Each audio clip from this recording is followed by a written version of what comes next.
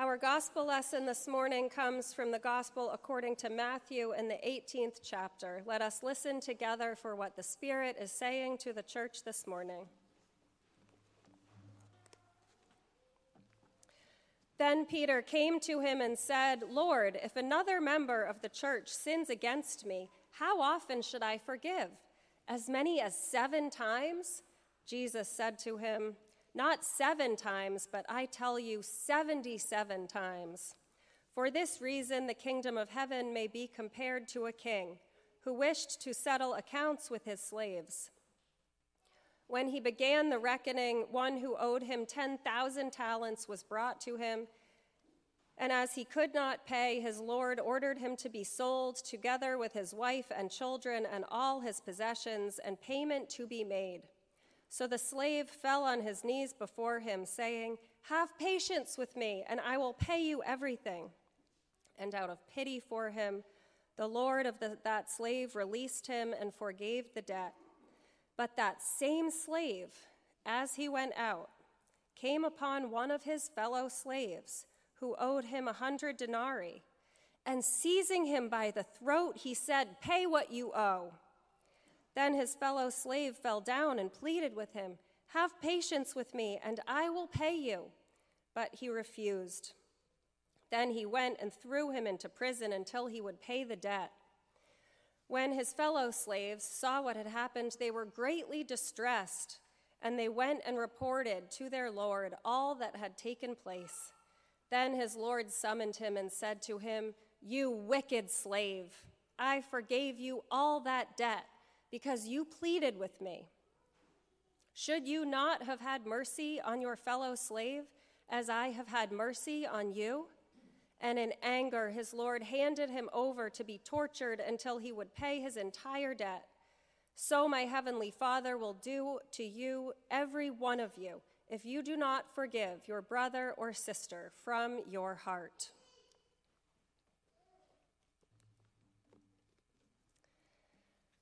Forgiveness. It is a bear of a topic. Many have claimed that teachings on forgiveness make up more than half of Jesus' teachings, either directly or indirectly. And it is here in the Lord's Prayer, we might say, in different translations, "Forgive us our debts, sins, or trespasses, as we forgive our debtors, or as we forgive those who trespass against us, those who sin against us." Forgiveness. Like philosophers say about the word love in the English language, one word seems wholly inadequate to describe such a vast set of experiences. Whereas some things requiring forgiveness could seem as minor as an insult, could have happened by accident, or just an oversight, could be the breaking of something that can be easily mended, or just causing a minor inconvenience, forgiveness is also used to represent so much deeper and more hurtful things. Some hurts are massive and catastrophic. Some are life-taking or life-altering. Wherever we human beings have a deep love, there is a deep capacity for loss and grief. It is the shadow side of our humanness that we can suffer these hurts and then be asked by God, told by Jesus, that we have to forgive. We could call to mind such heavy things as the story of a mother who left her beautiful young son at a birthday party, where the careless hosts left a dozen children to play unattended around a fire pit. Her boy was accidentally tripped, and he fell into the fire pit, where he suffered terrible burns on his face. The parents had the joy and delight in their child's beautiful face taken from them, but even harder to forgive, the suffering that the child faced throughout his life as he struggled with self-esteem and suffered through surgeries. We could also think of the parents who sent their young adult child out into the world, fully prepared, bright, smart, clever, and capable, kind-hearted, and good. and see them passed over again and again for job opportunities and promotions, which they suspect is due only to discrimination and bias. Or we could call to mind the person this week who was exonerated and let out of prison in his 70s after spending his entire adult life behind bars for a crime he did not commit. Forgiveness can also be on such a large scale that it affects a whole nation. One of the best celebrations of human storytelling that I have found recently is in the Instagram account Humans of New York, which is followed by over 52 million people. So strong is our desire to learn from the stories of others. The story that they are lifting up this week is in honor of the woman in Iran who was murdered for not wearing her hijab properly and for wearing tight jeans. Her name was Masha Amina. And they commemorate her life by telling the story of one of the elders who had fled Iran during the revolution. And it tells of his deep love for his country, which was so different than the one it has become today. It tells of his love of a people and a place and a heritage that had been stripped from him and taken, and how all of the women who continue to try to stand up in protest face the same kind of fate of Masha. So forgiveness can be so heavy that it requires a global scale, truth and reconciliation commissions, or it can be as deeply private and personal as something you would never even speak aloud to a close friend. How to forgive God if you feel as though God was the one who wronged you. How to forgive yourself. So yes, forgiveness is such a heavy topic and so complex that it could be broken out into categories by degree or type. I could preach a different sermon on each sort of debt or trespass or sin. We could also preach a whole series on forgiveness gone wrong.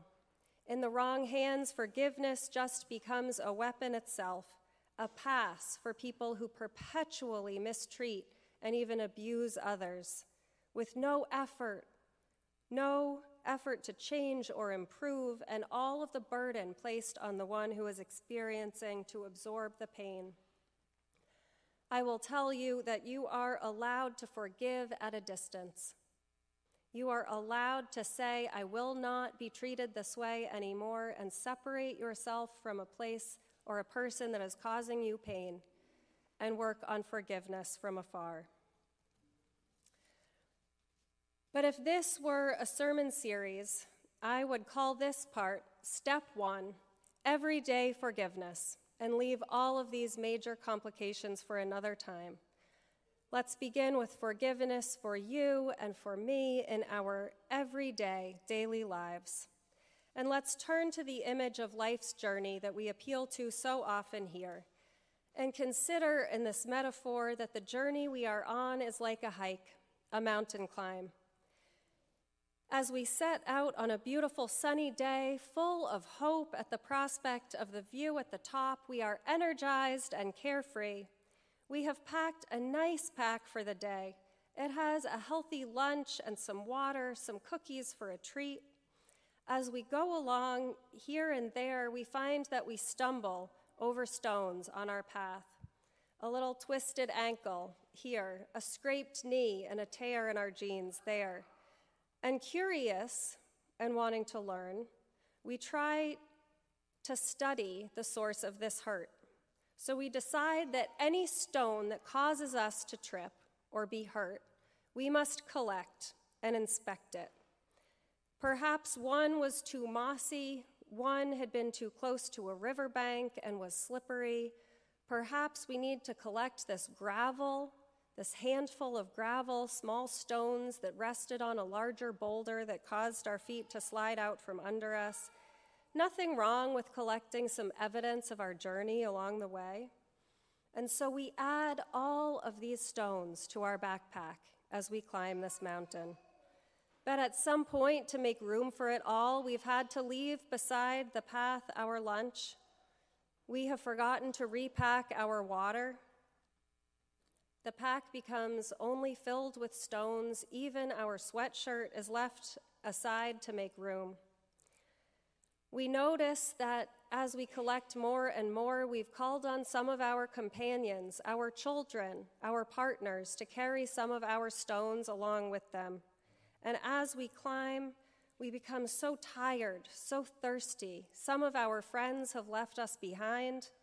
We are alone and frustrated, and we find that we stumble and fall more and more. Ultimately, we realize that the stones we are carrying are the wrongs we have not forgiven, and that we are only hurting ourselves when we carry them along with us. We are only preventing ourselves from reaching the summit. We are only limiting our own journey. Now imagine setting that pack down, opening it up. Imagine your shoulders that have been bruised from the weight, now free. And imagine taking out stone after stone. You might find one that you have been lugging without realizing it in some secret compartment you'd forgotten that was there since middle school. From your first Christmas as a parent, from the week that you got married. What is in your pack? You might even discover that your parents had stashed some in your pack without even meaning to. What are all of the things that we are lugging? Imagine that you realize that you're able to leave it all behind.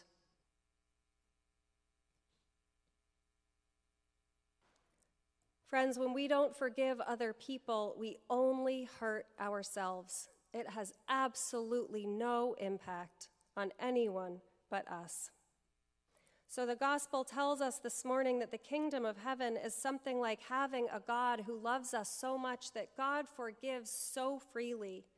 And God also wants us to forgive that freely as well. The gospel can read to us like a threat. If you do not forgive, you will be tortured. But it's not a threat. It's just the way it is. When we don't forgive one another, we only torture ourselves. Nelson Mandela used a different metaphor because he said when he walked out of prison, if he hadn't been able to forgive, if he had carried bitterness and hatred in his heart, the prison walls would have gone with him. He would never have been free. The gospel paints this picture of being tortured in a prison, but it is one we make for ourselves. So we have to practice emptying the backpack. They do have a sneaky way of getting in there. Even if we decide we will empty it, we might find ourselves ruminating.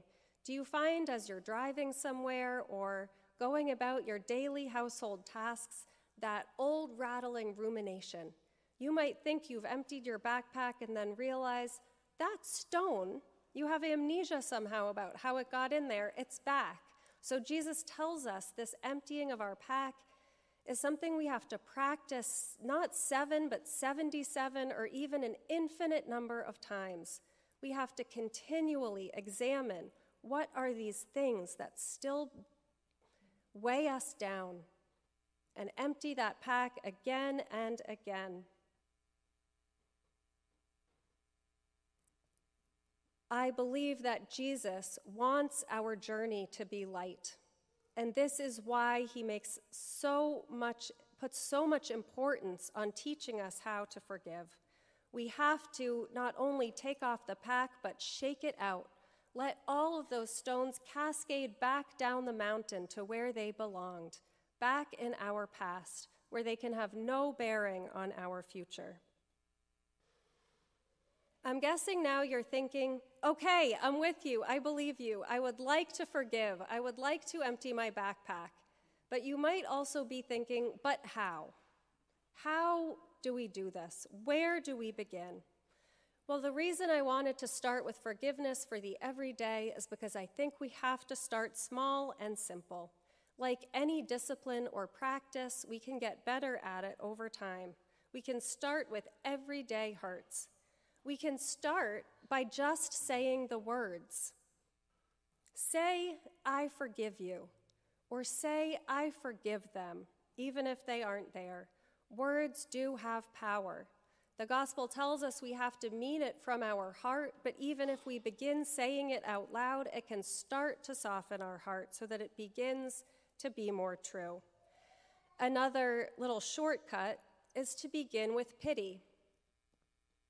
You can feel sorry for the person that hurt you. You can think they truly must not have known better. Maybe they were selfish because they resource guard, and maybe they learned that through hard lessons themselves. You can think perhaps they wronged you out of jealousy or fear or ignorance or small-mindedness and feel sad for them. How sad to be them. And you can try to move from a place of pity to a deeper sense of compassion. And practice that compassion as well for yourself and for others. You can try to extend love to them even, pray for them, love them, wish good things for them. But I think even more than that, to return to our metaphor, we have to accept our past. To forgive someone means to acknowledge that there is nothing you can do that will change the way the course of your journey went. We can even move to feel grateful for how it all happened. Your journey, even all of the things you have suffered through, are what made you a more loving and more wise and more compassionate person today. Your story is what makes you who you are. It cannot ever have been any different. So we have to even try to feel gratitude for those times that we fell and were hurt. And lastly, we have to bring God in. We have to see them not only as God's child, but if it makes us feel better, remember, other people are God's problem to deal with. Do not judge them. God is taking care of it, even if you can't see it. Instead of lugging the burdens around in your heart, imagine putting them down at God's feet for God to take care of. And remember that God is the one who loves you so much that whenever you ask to be in right relationship with God, God welcomes you back in. As the Lord's Prayer reminds us that this is a mutual and ongoing forgiveness. We forgive others, and God forgives us. We ask God to forgive us as we forgive others. These things work together in tandem. Paul writes to the Romans, "Why do you pass judgment on your brother or sister, or why do you despise your brother or sister? For we all stand before the judgment seat of God. For it is written, 'As I live, says the Lord, every knee shall bow to me, and every tongue shall give praise to God.' So then each of us will be accountable to God." Friends, God wants you to be set free. God wants this pack dropped off your shoulders, the stones kicked back down the mountain. Thank you for the sound effects. God wants you to go on your way lighthearted and carefree, to catch up with the companions you love best. Let us close in prayer. God of the past, accept the people we have been and take this baggage we have dragged behind us. God of the present, accept and love the people we are now and the potential that lies within us. God of the future, accept and call us to be the people you know we can be, and by your Holy Spirit, transform us. Amen.